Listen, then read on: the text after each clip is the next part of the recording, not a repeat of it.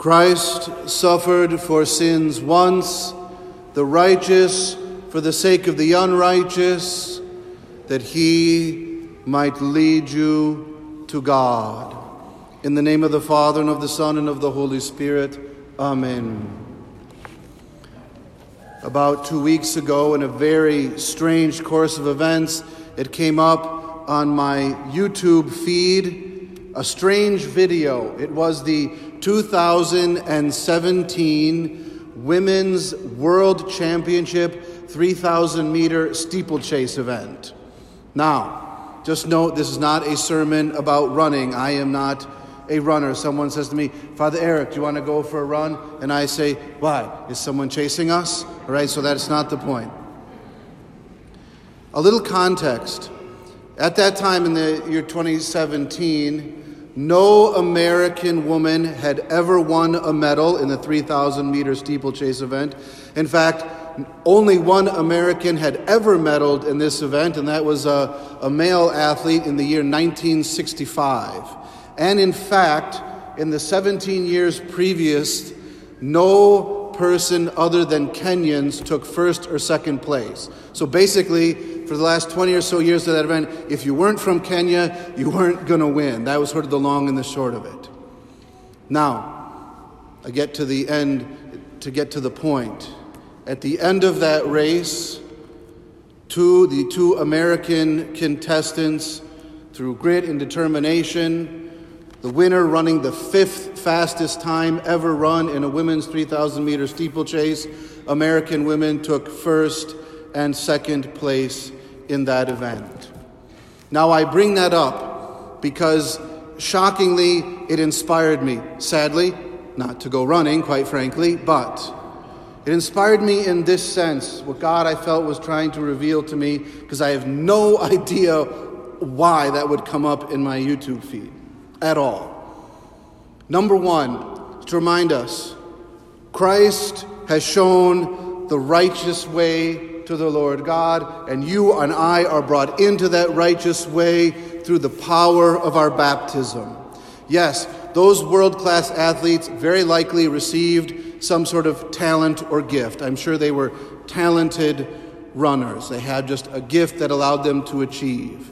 And we must be very firmly convicted that when we were baptized into Christ Jesus, God, Father, Son, and Holy Spirit, we were given, as it were, the talent. I think that's one of the reasons why we have that happy translation of the given of the 1 talent and the 5 and the 10 talents. You are given the talent, you belong in the race. Secondly, to understand that we must have the determination always to seek holiness to our absolute best.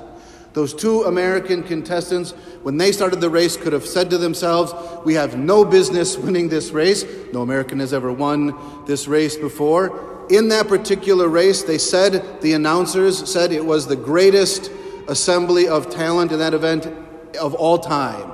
You had the Olympic champion, the defending Olympic champion, the defending world champion, the world record holder, and the person who had run the fastest time that year, who were all different people in that race.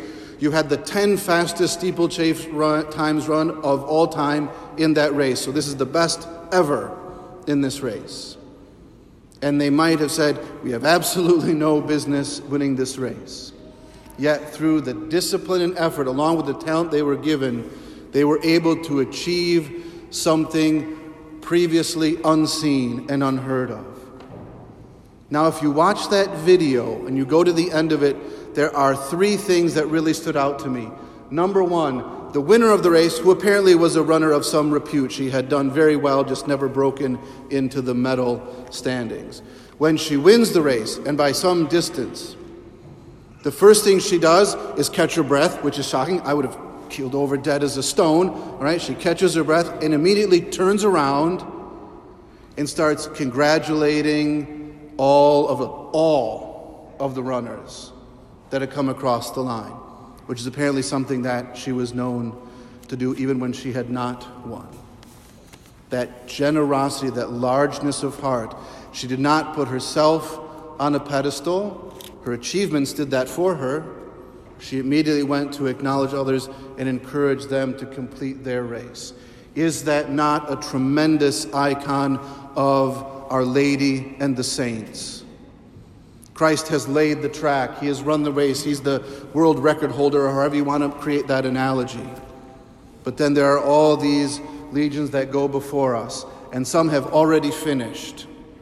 And they are there to embrace us and to cheer us on and say, do your level best. She, of course, had run the best time she ever had. What was even more amazing was the person who came in second place. If you watch that video, she crosses the finish line and has this face of just total, utter joy and elation. When you see her face with her smile and laugh and tears, I'm like, that is what my face will look like when I see the glory of heaven. When I see God face to face and say, by God's grace and my own foolish merits, I have something I never thought and that would not be possible on my own efforts, merely. It is this pure joy. And in that race, that particular person ran 16 seconds faster than she had ever run before in her life. Now, this is a 9-minute and change race, so 16 seconds better than she had ever run before is a lot. And that was just an inspirational moment. We can achieve. And we should not say, well, no one's ever done this before. Why aren't other people doing it? Why do I have to be the first one to win this race? Why do I have to be the first one to go out and lead? No, must not have that cowardice. I myself must never say, well, why should I seek holiness more zealously? Why don't some other priest or some bishop, why don't they do? No, I have to go out and do the best that I can.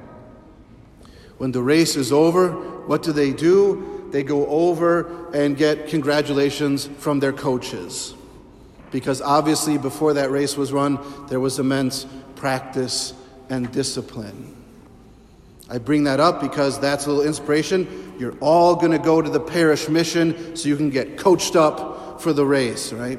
Did you know there are basically 2 ways to run correctly and about 500 to run incorrectly? You thought, just get and you run. No, not so. There are more effective ways to run better, that when you run, you'll get more efficiency and speed and so on and so forth. And one way to run for sprinters and one way to run for distance runners. And that's where you need your coach. They know you got it, right? So in the Christian life, am I firmed up in the areas I need to? I need a specialist to come in sometime and kick me in the pants a little bit and make sure I'm coached up the way I need to go.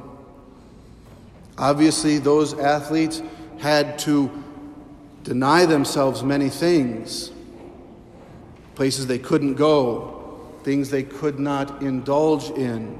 They had to put their disciplines before their enjoyments to achieve. That is St. Paul says it himself. Athletes deny themselves all kinds of things to win an perishable crown. We to win an imperishable crown. And the joy that creates. The third thing was the announcers of the race. First off, they're British, so they have those funny accents. It's always pleasant to listen to.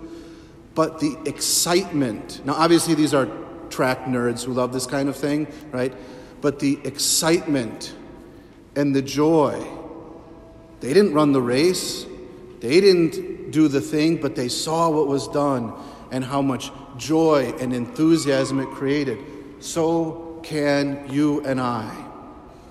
We each have the people who watch us.